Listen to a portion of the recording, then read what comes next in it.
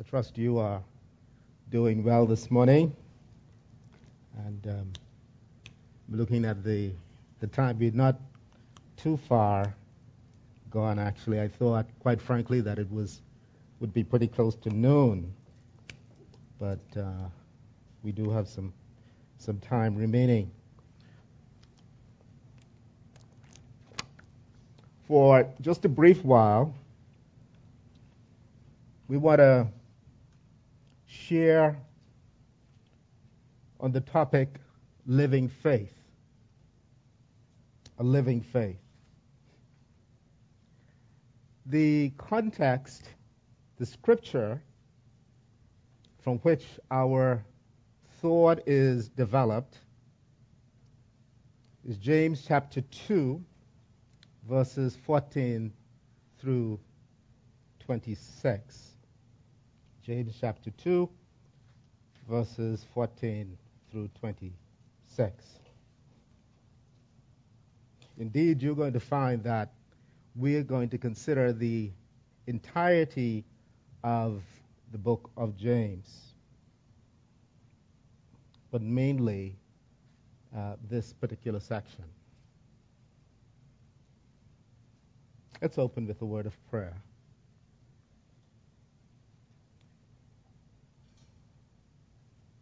Father, Lord, we ask that you would speak through us and that you would enable us, Lord, to hear what only you would have us to hear and in the manner in which you would have us to hear it. More importantly, Lord, we pray that we will be doers of the word that we hear today and not hearers only. We ask your blessings upon this time. In Jesus' name, and all God's people say, Amen. Amen. James chapter 2, verses 14 through 26 reads, "What good is it, my brothers, if someone says he has faith but does not have works?" What good is it, my brothers, if someone says he has faith but does not have works? Can that faith save him? If a brother or a sister is poorly clothed and lacking in daily food, and one of you says to them, "Go in peace, be warmed and filled," without giving them the things needed for the body, what good is that? So also, faith by itself, if it does not have works, is dead. But someone will say, "You have faith, and I have works. Show me your faith apart from your works, and I will show you my faith by my works." Verse 19, James continues, "You believe that God is one. You do well. But even the demons believe and shudder. Do you want to be shown, you foolish person, that faith apart from works is useless? Was not Abraham, our father, justified by works when he offered up his son Isaac on the altar? You see that faith was active along with his works, and faith was completed by his works. And the scripture was fulfilled that says, Abraham believed God, and it was counted to him as righteousness. And he was called a friend of God. You see that a person is justified by works and not by faith alone. And in the same way, was not also Rahab the prostitute justified by works when she received the messengers and sent them out by another way? And then he concludes this section in verse 26. For as the body apart from the spirit is dead, so also faith apart from works is dead. The book of James is written by James, who is believed to have been the brother of Jesus. And many of you would know that James did not, at the beginning of Jesus' ministry, was not one of his disciples. He did not believe that Jesus was the Son of God. But later on, church history tells us that James was among the leaders of the church. This book was written to, as James says, to the 12 tribes in the dispersion. James wrote this book essentially to Jewish believers and indeed to Christians everywhere. Many have said that this book, James, was written as if James had preached a sermon. It's very, very direct, very pointed, and James goes from point to point. Though I hope, as we go through this message, that you will see that really James is narrowly focused. Some have taken issue with the book of James in its entirety. That's principally because some see the thread, the message of this book as contradicting the primary teaching in the New Testament. More specifically, Paul's teaching on justification. Paul taught, and many of the apostles taught, that we are justified by faith alone. That is a principal teaching in Scripture. Justification by faith alone. Romans 3:28. And indeed, some of the church fathers, Martin Luther as an example. Martin Luther disregarded this book altogether. Martin Luther said he's got a problem with the book of James. Because as far as he was concerned, this book was suggesting that we are saved not by faith alone, but by faith and works. But perhaps John Calvin put it best when he said that yes, we are saved by faith alone, but saving faith is never alone. We are saved by faith alone, but saving faith is never alone. That is the essence of James's message to us today. That yes, we are saved by faith alone, but saving faith is never alone. That is to say that there is an outgrowth, that there is an expression, if you will, of saving faith. That it is manifested in ways that you and I can see and appreciate. That intangible faith can be seen in works. James is not here teaching a gospel of faith plus. James tells us that what the invisible faith looks like. What is faith? Faith is a belief in God, and more specifically, saving faith is a belief that Jesus Christ, God's only begotten Son, died for our sins and has reconciled us to God. What about works?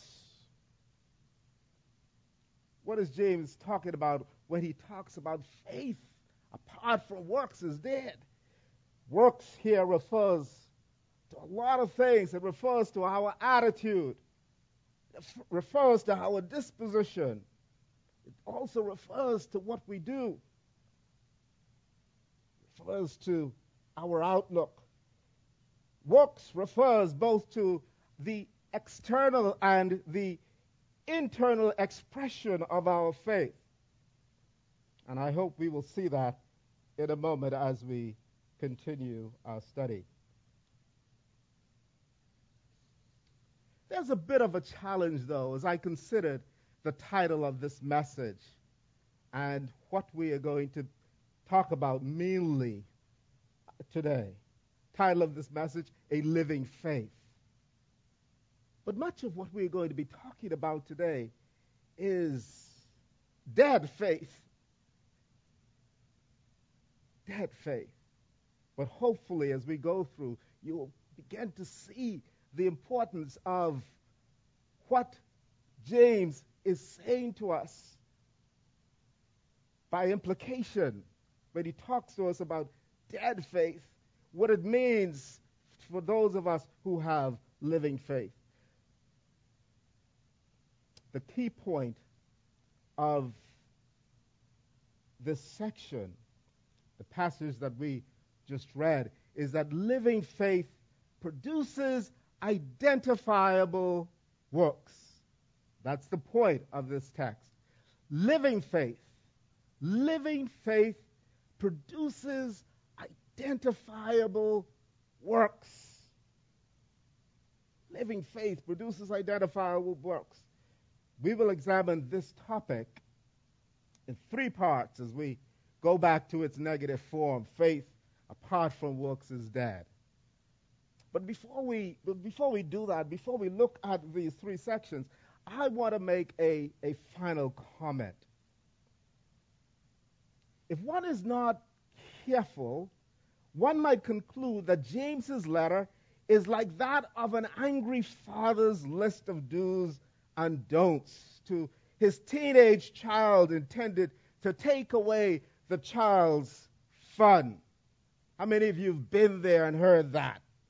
Either as a parent or a child, thinking that the parent is instructing you in a way to take away your fun. And one can easily get that impression from James's words. James is very harsh at times. We heard one of the words James uses here. He referred to those who would differ with him as foolish.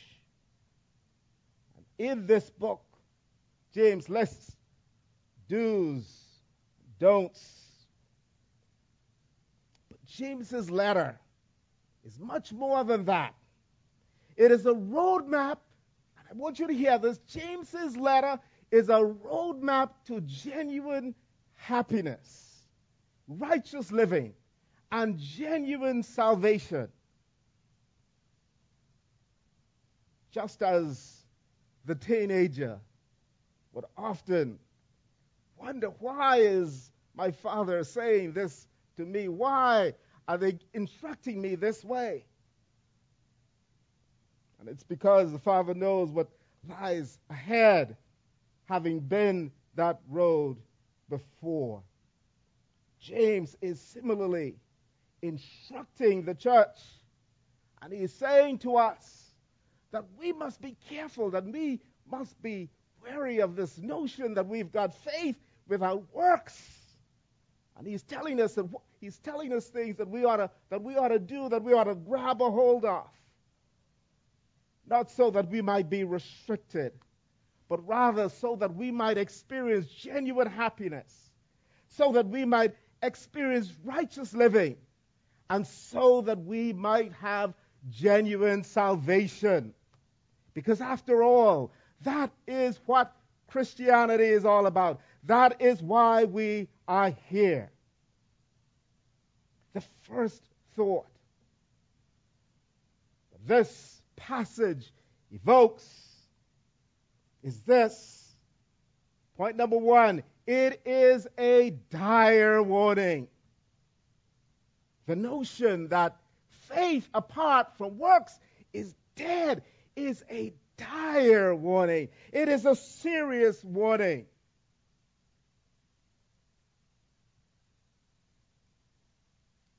James says to us,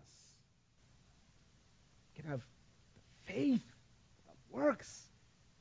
It's dead. It's useless. What a warning to those of us who say that we have faith. It's a warning that we can exist with this belief that we have faith, and what it is nothing. It's dead. It's useless. Take a look at what James says in chapter 2, verse 26. James is very unequivocal when he says, for the body apart from the, as the body apart from the spirit is dead, so also faith apart from works is dead. There is no dispute about that. There is no two ways about it. He says faith that is apart from works is dead. It is dead. It is useless. Just as the body without the spirit is dead. It says it's dead, it's useless, it's good for nothing. James in chapter 2, verses 14 through 17 says, what good is it, my brother, if someone says, and listen to this, James says in verse 14, what good is it, my brother, if someone does what? If someone says. It's an important word for us to bear in mind. If someone says he has faith, but does not have works, what good is it? Can that faith save him? And then he goes on, if a brother or a sister is poorly clothed and lacking in food. Now here's what James is saying. James asks the question. The question is, if someone says merely with their mouths that they have faith, can that faith alone save them? And then he, in order to make his point, he uses an illustration of a poor person who comes into the presence of that brother or sister. He says, this poor person who is not clothed and is lacking in daily food, if they come and they, to that brother and sister, and the brother or sister says to them in response, go in peace. Says, look at what he says, what James says again. And one of you says, see the consistency, and one of you says to them, go in peace, be warmed and filled. He says, without giving them the things needed for the body, what good is that? I don't want us to lose the important point here that James is making. Yes, I believe that James is saying to us that we ought to help the poor, that we ought to provide clothes and food, that we should do our best. But let's not miss the key point that James is making here. The key point James is making here is that just as it is unhelpful to one, just as it is meaningless to one who needs clothes and who needs food, for you to say merely to be warm and to be filled, it is equally as meaningless to say that you have faith and there is no works to back it up. A dire warning to the church. James in James 1:22 tells us that we ought to be, remember this one? We quote this one all the time. James said, but be doers of the word and not hearers only, deceiving yourselves. That's works, James says, that we ought to be doers of the word and not hearers only, deceiving ourselves. James is telling us those words that we ought not to deceive ourselves as some do. This warning calls for deep and sober introspection, and we would all do well to engage in it.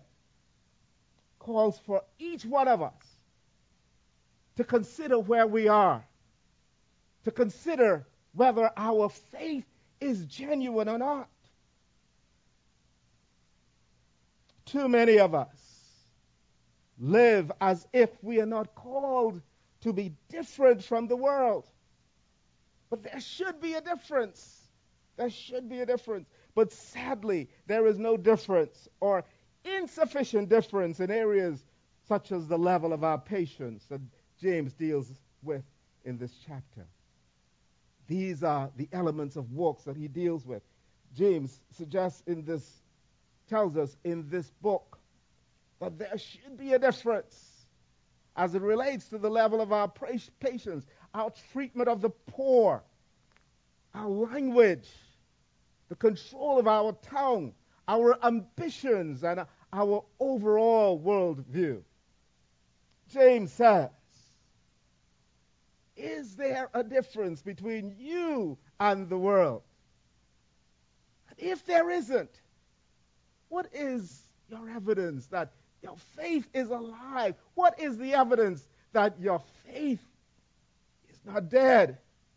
In short, the deeds of many who profess Christianity are sadly informed by the same perspective as non-Christians. Let's go back to chapter 2, verse 26 for a moment as we consider the danger here. Look at what it says again. For as the body apart from the spirit is dead, so also faith apart from works is dead. Now we know the spirit. We know the spirit which we cannot see resides in a person because the body breathes. That body breathes, so we know that person has a spirit. It moves. We know that person has a spirit. The person eats, so we know the spirit has not left that person. The person walks, talks. We conclude from those activities that the spirit is alive because the body behaves in a certain way. Well, similarly, we know that saving faith exists in someone's life based on the works that we see from their life. That's how we know it. We know that saving faith exists in someone's life based on the works that we see from their life. Now, it's noteworthy that in James chapter 4, verses 11 and 12, that James warns us against judging each other. So we're not here to judge, but I'd say two things about what James warns us about in those two verses. Yes, we should have a certain expectation of behavior from someone who professes Christianity. Let me say that again. We should have a certain expectation from someone who professes Christianity. There should be a demonstration of Christian works. We should see the manifestation of a living faith in your life. That's the essence of the book of James. And such a person should be open to correction and change when confronted by someone who points him or her to the error of their ways. In that way, we don't judge the authenticity of the person's faith. We don't judge the authenticity of their faith when we point them in the right direction. But ultimately, we judge the rightness of their actions. But this dire warning that we have, it should challenge us. What a challenge that you and I have today as believers, because we know this faith that we proclaim apart from works is dead. It challenges us. It causes us to do introspection. That faith is not just a challenge, it is a compelling challenge. And that's my second point. Faith without works is dead. Evokes in us a compelling challenge. A challenge to do what? A challenge to do what?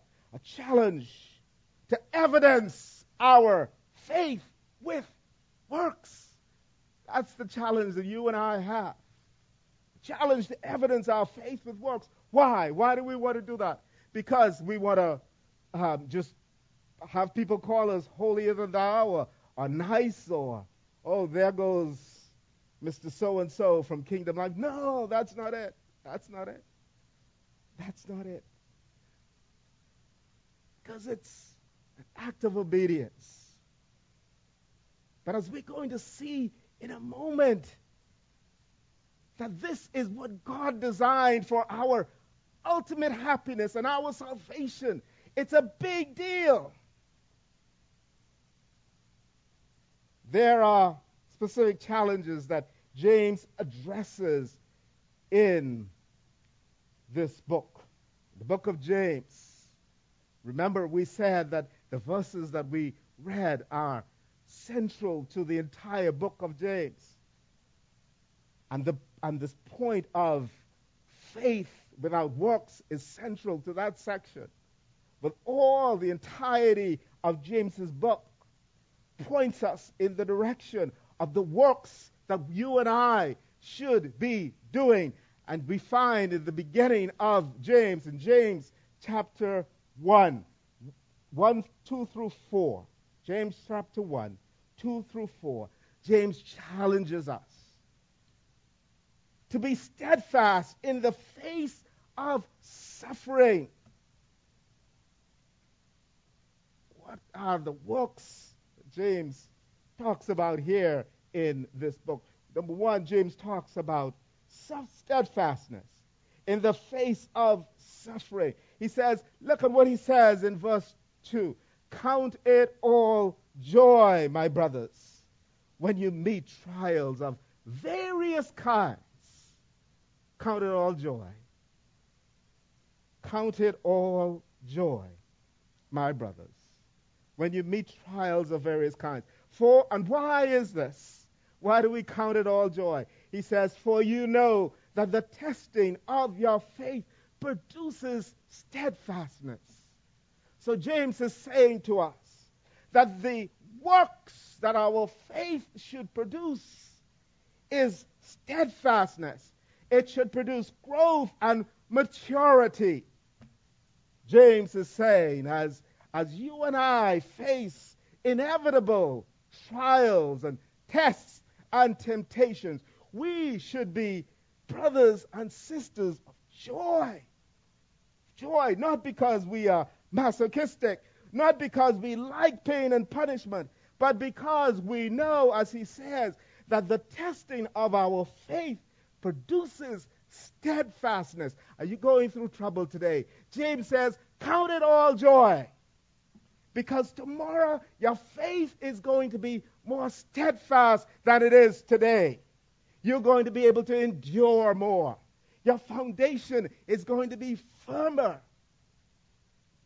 You are going to have works, evidence, living faith. Then James tells us, in James chapter 1, verse 26, James tells us, if anyone thinks he is religious and does not bridle his tongue, but deceives his heart, this person's religion is worthless. It's worthless. How many of us have this problem? You know, Bahamians, boy, we've got this problem, don't we? But James says to us,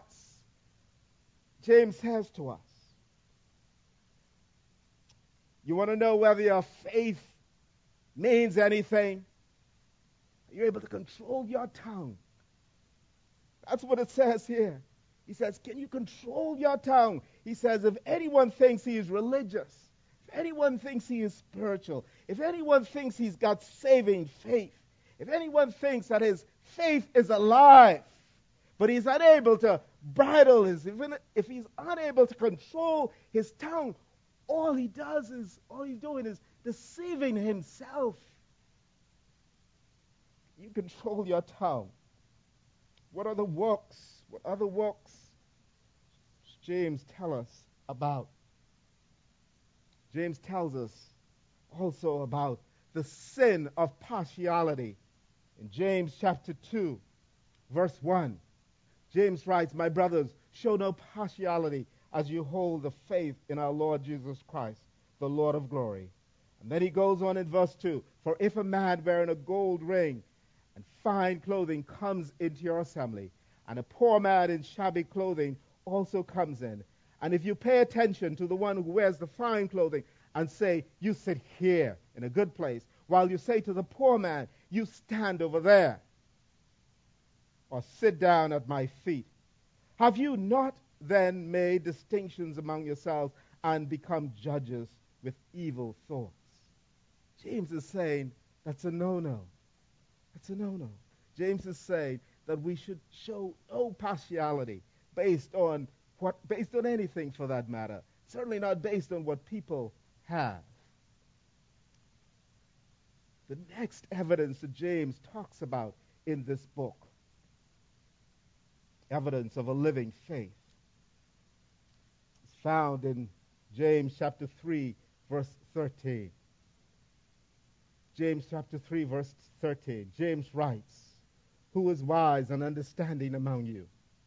Then he says, he asks the question firstly, then he answers, by his good conduct, let him show his works in meekness of wisdom.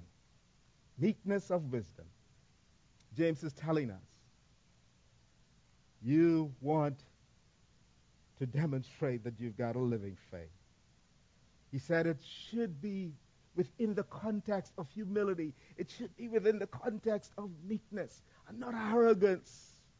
Indeed, he goes on and further in that same section in verse 14. He says, he talks about worldliness that is evidenced by arrogance and jealousy and selfish ambition.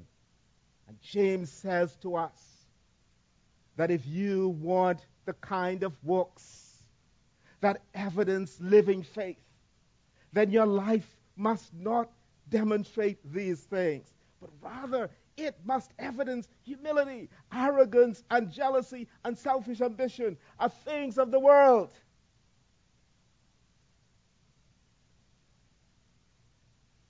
And then James tells us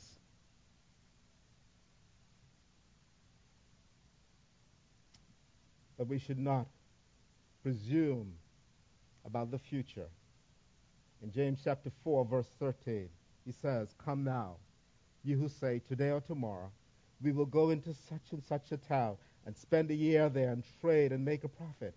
Then he says in verse 14, yet you do not know what tomorrow will bring. What is your life? And James is just here making the point that we should not presume as believers on the future. He says to us that we should say, if the Lord wills, we will live and do this or that. Because as it is, you boast in your arrogance, and all such boasting is evil. But how do we meet these challenges? How do we meet these challenges? You see, what I've just done is I've just gone through a list of a number of things that James referred us to in this book, which he said that we ought to pay attention to. Things that should mark the Christian's life. Things that should evidence the works in our life. Works that come out of the faith that you and I declare. But how do we meet these challenges? And what happens if we do? How do we meet them? How do we meet these challenges? And what happens if we do? Well, that leads us to my final point, which is there is a glorious promise. A glorious promise. Faith apart from works implies that there is a glorious promise. And I'm going to show you that in a moment. It implies that there is a glorious promise. And why do we say that? We say that because implicit in James's warning that faith apart from works is dead is the notion that faith with works is living.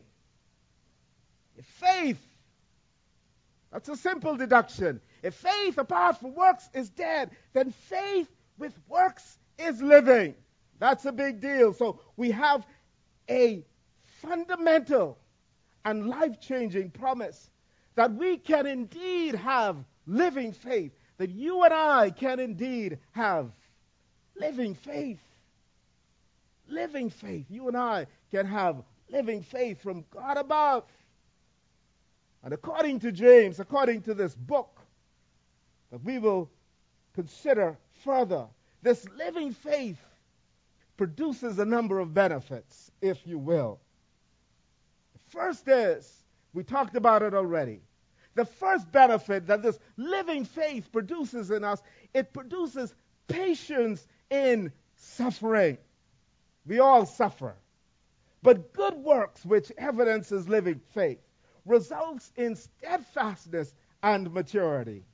There will come a time in your life, if you're not there yet, when the suffering that you endure like everyone does, it becomes easier. You are more steadfast. You are more grounded. You are a mature believer. And James says that this living faith produces patience.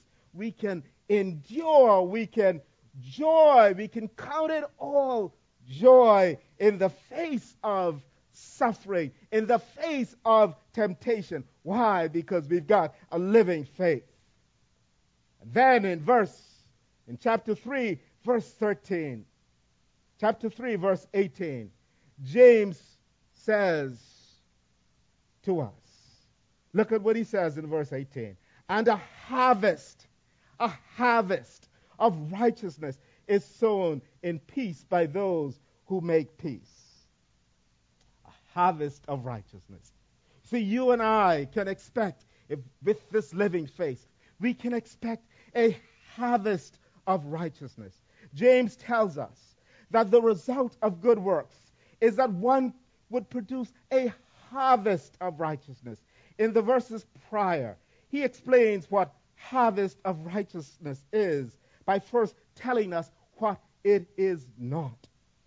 James 3, verse 15, James says that the harvest of righteousness, it is not earthly, it is not unspiritual.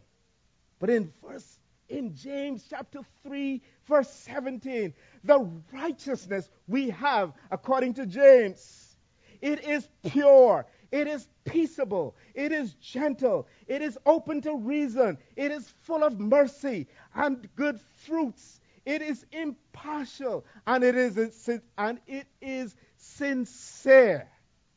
It's all those things. James says that we've got a glorious promise, that living faith produces a harvest of righteousness. It's pure, it's peaceable, it's gentle, it's open to reason, it's full of mercy, good fruits, impartial, and sincere. You know, my mind goes right back to the teenage children. And perhaps that is so because I've got a teenager myself. And I think about how the warnings I might give to her, how she might regard those things as constricting her. But once she goes through them, she can look back and say, what a blessedness. Having followed the advice of my father, look at what I'm able to enjoy today. And James is saying to us today that if our faith is living, if there is works that accompanies, good works that accompanies our faith, we will have a harvest of righteousness. Here James is giving us believers our marching orders. He is saying that we can choose to live based on the wisdom of the world. We can choose to live based on the wisdom of the world, which is characterized by pride and bitter jealousy and selfish ambition. Or we can choose to embrace the wisdom from above. Listen. We have one thing in common, all of us. All of us have at least one thing in common. And I firmly believe this. It's this. We all want to be happy. All of us want to be happy. No question about it. James understood that as well. And he knew that we pursue happiness either with the aid of earthly wisdom or good works motivated by faith, by living faith. Let me say that again. James understood that we pursue happiness either with the aid of earthly wisdom or, on the other hand, good works motivated by living faith. The promise to those of us with a living faith is that we will be blessed with a harvest of righteousness, a bounty of happiness as we perform our good works. James chapter 3, verse 18. The harvest of righteousness is sown in peace. But there is yet another promise that James makes to us because of our living faith. And we find it set out in James chapter 2, verses 21 through 26. James uses two Old Testament accounts to show the importance and results of good works. He uses Abraham's works of obedience and Rahab's works of action to demonstrate that faith alone is not sufficient. Both showed that confession with their lips had to be accompanied by action to result in their salvation. James concludes this section with the words, faith apart from works is dead. But the glorious promises for us today are these. If our faith causes us to act like it did in Abram's and Rahab's case, it's a living faith. That's the first thing. And a living faith means that we are in right standing with God, and that like Rahab, we will be saved. A glorious promise set before us today, that if our faith is living, if our faith is not dead, if there is works that accompanies our faith, we've got this promise that like Rahab, we will be saved. Like Abraham, we will be declared righteous in the sight of God. What a promise you and I have today.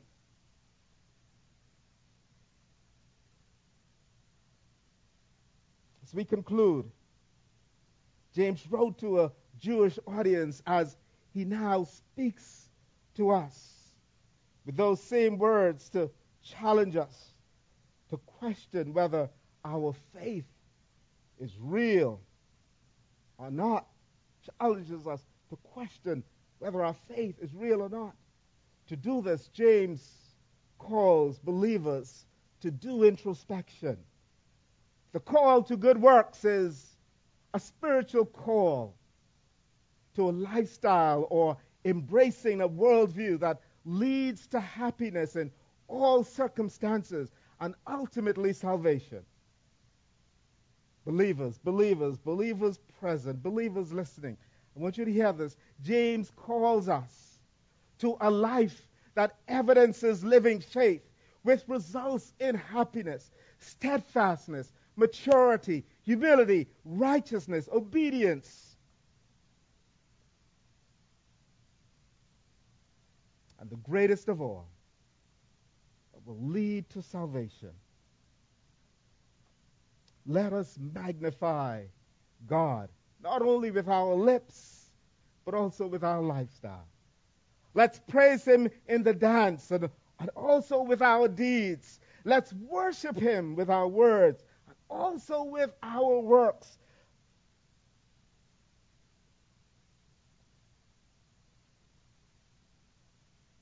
Glorious is that. As the praise team comes to close us, I trust you have been able to see that faith apart from works has no practical value whatsoever. whatsoever. Faith apart from works has no practical value. And it is evidence of no salvific benefit. Our living faith is the fragrance of our lives. It is the garment we wear and the language we speak. Yes, our living faith is evidential. It is the undeniable witness of who we are. Our faith should infuse our lives on Sunday and on Monday, when we worship and when we are tested, when we interact with pastor and when we interact with pagans. What a glorious faith we have. What promise you and I have today. Glorious promise. Promise that we can come to a place of patience and suffering. Promise that we can enjoy a harvest of righteousness. A promise that we can be saved and declared righteous with the one who created all things.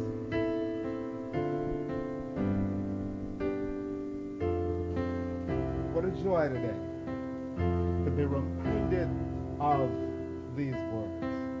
You and I ought to